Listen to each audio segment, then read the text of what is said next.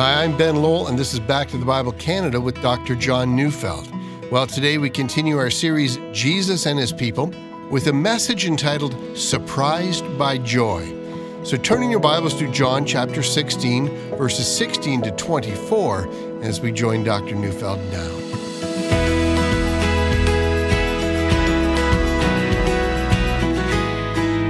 When C.S. Lewis, that brilliant and distinguished professor of literature at Oxford, found faith in Christ, he described his conversion as being surprised by joy.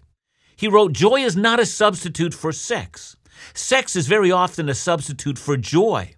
I sometimes wonder whether all pleasures are substitutes for joy." Lewis wrote that the secularism under which we in the Western world had now lived for, in his day, about 100 years, he said it was like a spell put on us by a witch in one of those old fairy tales. Now that we're under a spell of naturalism, none of us quite gets what we're missing. But now and again we catch just a hint, a little glimmer, a small scent, that there is an eternal joy, that joy for which we were created. But it passes so quickly we forget because the strong spell remains unbroken. But at conversion the spell is broken, and we do see eternal joy, and although we have not yet fully grasped it, because what we now have is but a foretaste of what is to come, yet this foretaste has overwhelmed us. This is the joy discovered in conversion. On the night before Jesus' crucifixion, a night that was filled with dread and the anticipation of death, of haunting fear and uncertainty, suddenly Jesus starts speaking to his disciples about joy. So I'm reading John 16, verses 16 to 24. "A little while and you will see me no longer, and again a little while and you will see me." So some of his disciples said to one another, "What is this that he says to us? A little while and you will not see me, and again a little while and you will see me, and because I am going to the Father." So they were saying, "What does he mean by a little while? We do not know what he's talking about." Jesus knew that they wanted to ask him, so he said to them, "Is this what you were asking yourselves, what I meant by saying, 'A little while and you will not see me, and again a little while and you will see me'? Truly, truly, I say to you, you will weep and lament, but the world will rejoice. You will be sorrowful, but your sorrow will be turned to joy. When a woman is giving birth, she has sorrow because her hour has come, but when she has delivered the baby, she no longer remembers the anguish for joy that a human being has been born into the world. So also you have sorrow now, but I will see you again, and your hearts will rejoice, and no one will take your joy from you. In that day you will ask nothing of me. Truly, truly, I say to you, whatever you ask of the Father in my name, he will give it to you. Until now you have asked nothing in my name. Ask and you will receive, that your joy may be full." Well, look back again at verse 16. You see, at the outset, it might seem that the interpretation of this verse is, it's easy. Seeing Jesus no longer must refer to his death on the cross, and then his burial, and then a little while, that must refer to the 3 days in the tomb, and finally, when they see him again, that must refer, to the resurrection. So from that perspective, the interpretation of this text is easy. See, the emotions of the disciples would run from despair to ecstasy. So from that perspective, this is just a passage about the emotions the disciples would face over the crucifixion. Now, if that's the right interpretation, then this text is not about enduring joy, but it's about the roller coaster of feelings, from terror to devastation to loss of hope, and then to sudden overwhelming delight. So it has nothing to do with enduring joy, at least not the kind that Lewis spoke about. But let's reconsider.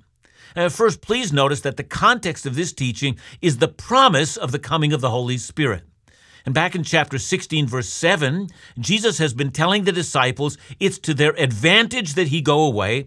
And then in 16, verse 7, going away meant that he would leave them, return to the Father, and then they, for the rest of their lives, the disciples would not see him physically again. However, he says, it's for your good, for I will send the Holy Spirit.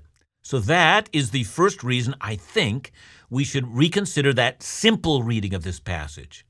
Well, secondly, please notice that in the text we have read, in verse 22, Jesus promises the disciples that when he comes to them, no one will take their joy from them. This will be a joy that's permanent. That sounds a lot different than the kind of happiness that we feel when something wonderful happens. As all of us know, when something wonderful does happen, we're happy for hours, maybe months, maybe even a bit longer, but the happiness of a wonderful event eventually fades. Well, the same would have been true of the disciples if the passage before us spoke only of seeing Jesus after the resurrection. So here's what I think Jesus is saying. A little while and you will see me no longer. And he means in just a short time, the soldiers are going to come and arrest me. I'm going to be nailed to a cross, and you'll see me tortured and humiliated, and I will look completely helpless, and then I will die and be buried. And then you will see me again. And yeah, he does mean his resurrection to be sure, but because of the context of this passage, he must also mean Pentecost. He means that the Holy Spirit will come after he has bodily left the disciples, and even though he's not physically present, the Holy Spirit will compensate for his absence. And when that happens, an unceasing joy will be theirs. Now, there's a kind of a tension in the pages of the New Testament that helps us to understand this. So, for instance, in 2 Corinthians 5, 6, and 7, Paul writes, "So we are always of good courage. We know that while we are at home in the body, we're away from the Lord, for we walk by faith and not by sight." In other words, on this side of eternity, we are away from the Lord, and we, as it were, are blind to his presence, and so we simply trust in what he told us. Years ago when my dad passed away, I remember there were times when I genuinely envied him, because his battle with the flesh was over. He'd won the war in faith, and now Dad actually saw Jesus. I mean, think of it. No struggle with sin, only pure, undefiled, holy, soul-satisfying joy. And now we don't have that while we're at home in the body, but as Paul says, still, we're of good courage. And although we do not see him now, we walk by faith. Now, while that's true, if you read John 16:16, and if our interpretation is right, through the Holy Spirit, we do see him. We see him through the insight given to us by the indwelling Spirit. And Paul seems to hint at that in 2 Corinthians 5:16. "From now on, therefore, we regard no one according to the flesh. Even though we once regarded Christ according to the flesh, we regard him thus no longer." So in other words, the Holy Spirit allows us to see Jesus from a vantage point which the disciples never had of him when they were actually following him physically. I think that's what Peter is talking about when he speaks of those who came to believe in Christ after his ascension. See, in 1 Peter 1 verse 8, he says, "Though you have not seen him, you love him. Though you do not now see him, you believe in him, and rejoice with joy that is inexpressible and filled with glory." So he means that joy that Lewis found in his conversion. Conversion is being surprised by joy. Now look again at verses 17 and 18. "So some of his disciples said to one another, 'What is this that he says to us? A little while and you will not see me, and again a little while and you will see me, and because I am going to the Father.' So they were saying, 'What does he mean by a little while? We don't know what he's talking about.'" Now, what confused the disciples is that Jesus said that they would see him because he's going to the Father. Well, how can he go to the Father and then they would see him? I mean, none of that made sense. And then there's another point of confusion. What does he mean by a little while? How long is that? When is that over? How long until all this confusion clears up? So what is meant by a little while? So from the perspective of the disciples, this is what they'd learned. They learned that the time of sorrow would be short. In a way, I think we can all identify with that. I mean, the disciples know that they're standing before a time of sorrow. It's going to be short, but how short is that? See, I think I can identify. Sorrow is a part of this life. I often wonder how many who are listening to my voice right now are going through a time of intense sorrow. And if you are, let me quote to you Psalm 30, verse 5. "Weeping may tarry for the night, but joy comes with the morning." The point is not to ask, how long is the night? See, the point is to anticipate that the night is coming to an end, and with the end of night comes an explosion of light. Now, here's what I'm saying. Joy is the abiding treasure of every Christian. Are you joyless? Well, you need to be filled with the Spirit. You see, I know that there are some of us who are sad or dejected or bitter or despairing or just jaded in our attitudes. Christ came to deliver you from that. So please don't misunderstand me. Joy and sorrow are not really opposites. You can deeply grieve, but your joy never leaves you. But joy and despair, those are opposites. Suicide, for instance, is premised on despair. It thinks the morning will not come, and so it embraces endless darkness. But hope for the morning banishes despair. The Bible affirms that despair is a part of living in this fallen and broken world. It is, however, but a little while. The morning is surely coming.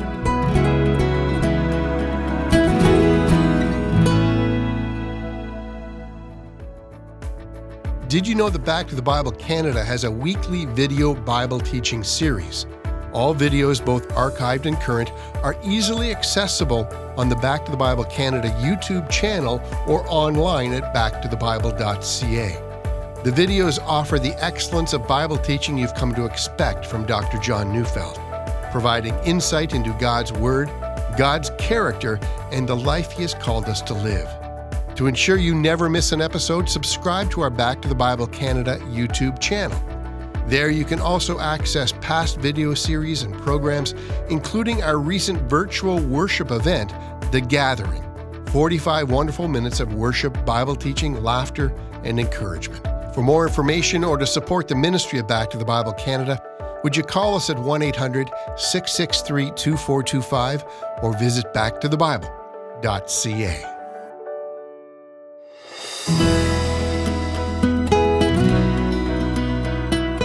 If you are falling into despair, the only cure is to find genuine hope. Notice I didn't just say hope. See, biblical hope isn't hope the way we use the word in our culture. I hope I'm going to pass my exams. I hope Judy falls in love with me. I hope I'm going to win the lottery. You see, in our world, hope carries with it the sense of uncertainty. Not so in the Bible. There is genuine hope. God, who cannot lie, has promised something to us in the future. I may not know when that promise is going to be fulfilled, but I know it will. That's genuine hope. That ends in lasting joy. So let's remember what Jesus told his disciples. The time of sorrow is short. Secondly, they must have hope for a lasting joy. Now look again at verses 20 to 22. Truly, truly, I say to you, you will weep and lament, but the world will rejoice. You will be sorrowful, but your sorrow will be turned into joy. When a woman is giving birth, she has sorrow because her hour has come. But when she has delivered the baby, she no longer remembers the anguish for joy that a human being has been born into the world. So also you have sorrow now, but I will see you again, and your hearts will rejoice, and no one will take your joy from you. So Jesus is saying that when he's crucified, a very hard and severe temptation to despair will await you. The disciples will see Jesus seemingly powerless in the hands of the Jewish and Roman leadership. They'll feel an anguish that's unlike anything they've ever known before. It will seem like their world is coming undone, and in their deepest trial, they'll look up and see their enemies taunting and mocking them. Their experience of grief will seem almost unbearable, and that's how they're going to experience his cross.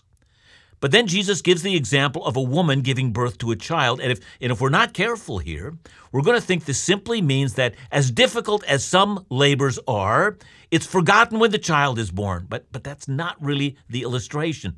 Look at it this way. See, it frequently happens when people go through hard times, that's followed by prosperity that's overwhelming, that they will forget their former anguish and they'll become ecstatic. So you might imagine someone finding out that the money they've invested in the stocks crash and there's nothing left. They're flat broke. It's devastating. 3 weeks later, something amazing happens. The stock rebounds, doubles its value. How would they feel? Fantastic. That's how they'd feel. But I want you to think about Christ's illustration of the woman in labor differently. You see, the labor is necessary. The pain of childbirth is the pathway that must be followed before the joy of the child can be born. In other words, the sorrow is necessary to get to the joy. And of course, that was true for the cross. If not for the cross, no forgiveness, no giving of the Spirit. The same is true also for the sufferings of the disciples. The suffering is a pathway to glory. Listen to how Paul expressed that in 2 Corinthians 4:17. for this light and momentary affliction is preparing for us an eternal weight of glory beyond all comparison. I know there are some who find 2 Corinthians 4:17, to be offensive. What they ask is slight and momentary about cancer or crippling arthritis or standing at the graveside of your son or your daughter. Nothing light there. How dare anyone even suggest that it's light? So we become overwhelmed with anger towards those who suggest it might be so. But Paul's not saying that suffering's light. Neither did Jesus say that. Rather, what Paul is doing is asking us to take a scale, not a bathroom scale, but one of those old ones, which came in the form of a balance, in which you would put a weight on one side and weigh on the other and compare the two. See, on the one hand, he says, weigh out the awfulness of this world with its disappointments and griefs, sins, errors, bad judgments, life-altering illnesses, and on the other side, place the weight of glory. And suddenly we see the point. The point is not that suffering is an illusion. It's just that eternity has such remarkable, astonishing density that its weight simply overwhelms with ease the weight of this world's suffering. But still, we've not quite yet gotten what Paul wants to tell us. He says here, and I quote, "This momentary light affliction is preparing us for an eternal weight in glory." And that's exactly what Jesus said. See, first, sorrow is purposeful. And it's this fact that some of us have missed. Some of us are angry with God over illness, or a disappointment, or a death, or financial struggles, or an unhappy childhood. The list simply goes on. And never once did it dawn on you that this sorrow is purposeful. Second, the joy that Jesus speaks about is not temporary, it's enduring. See, weeping may last for the night, and it might seem like a very long night, but the morning will come, and the day that Jesus promises will not pass away. Some of us who are not joyful need to memorize or underline or put it into a frame and mount it in our homes. Joy does come in the morning. Now in verses 23 to 24, "In that day you will ask nothing of me. Truly, truly, I say to you, whatever you ask of the Father in my name, he will give it to you. Until now you have asked nothing in my name. Ask, and you will receive, that your joy may be full." I've said that the time of sorrow is short, that is, compared to eternity. The expectation of joy is great. Now, the promise for help in the meantime, well, that's breathtaking. Jesus tells his disciples that the time is shortly at hand when they will ask him for nothing. That is because he won't be there physically. But something new is going to happen. The new thing is not that they'll ask the Father for anything and it will be done. Look at verse 23 closely. The new thing is that they'll ask the Father in the name of Jesus. Now, commonly, today we say that prayer is to the Father, in the name of the Son, with the power of the Holy Spirit. But the danger here is that the line, "in the name of Jesus," has become, kind of a throwaway line for many of us. And the point is not that it's some kind of a formula in praying. The point is different. We're not to think of saying, "in Jesus' name," as if it were some kind of a magical formula. Imagine for a moment you decided that you'd pay a visit to Buckingham Palace and you'd drop in on the English monarch for tea. And you flew to London and you walked up to the palace. You told the guard that's what you had decided. Of course, you'd never get in. But now imagine you have a letter from the Prime Minister authorizing you to spend time with royalty. Imagine you went to the gate of Buckingham Palace. They saw your letter of authorization. They asked for your ID. They called the office of the British Prime Minister, and after it was verified, you're invited in.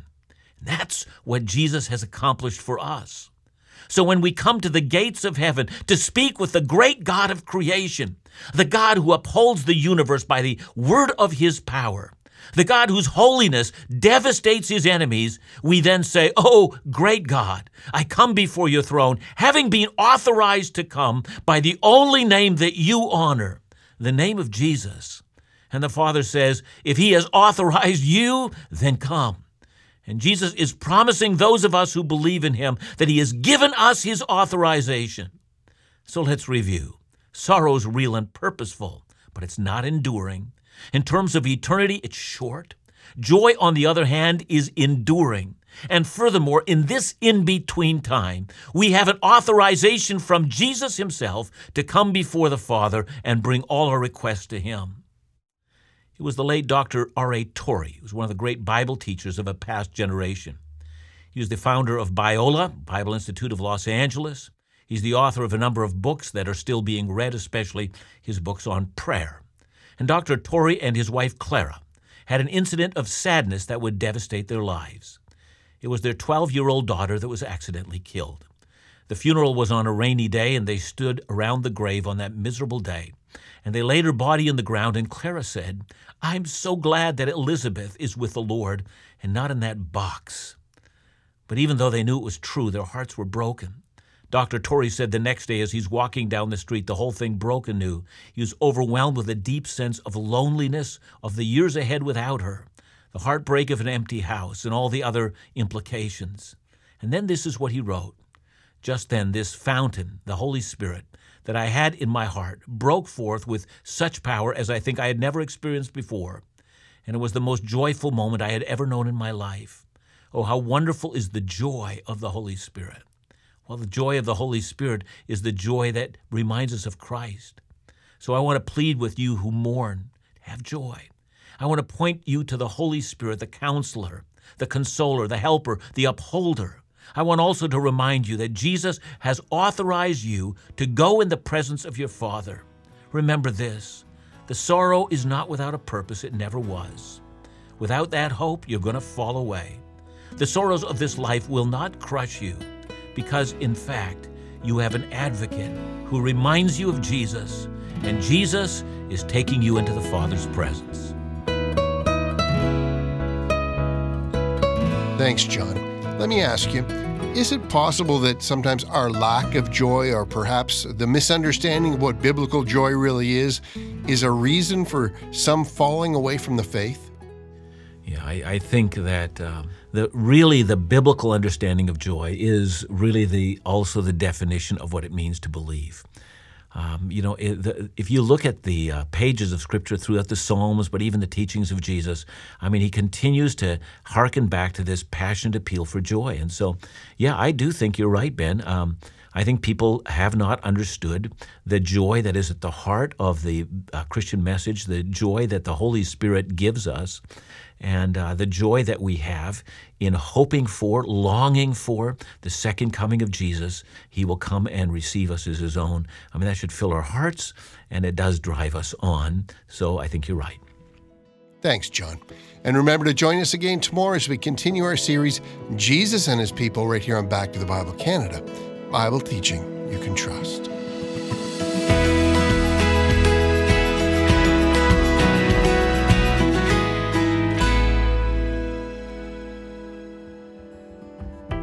Since 1957, Back to the Bible Canada has provided excellent and trustworthy Bible teaching for Canadians. These efforts have helped transform the lives of thousands of Canadians from coast to coast to coast. Whatever stage of life you're in, you've probably considered the impact you want to leave on your family, on your community, or in the world. Providing sustainable support to the Back to the Bible Canada ministry is one key way you can have an impact on the lives of thousands. We have a goal of adding 331 new monthly givers to our new monthly partner program, the 1119 Fellowship. Won't you help us reach that goal and ensure the message of God's Word continues to be available and its message continues to transform lives? To learn more about the program, the benefits of joining, and to become a member, visit backtothebible.ca/fellowship.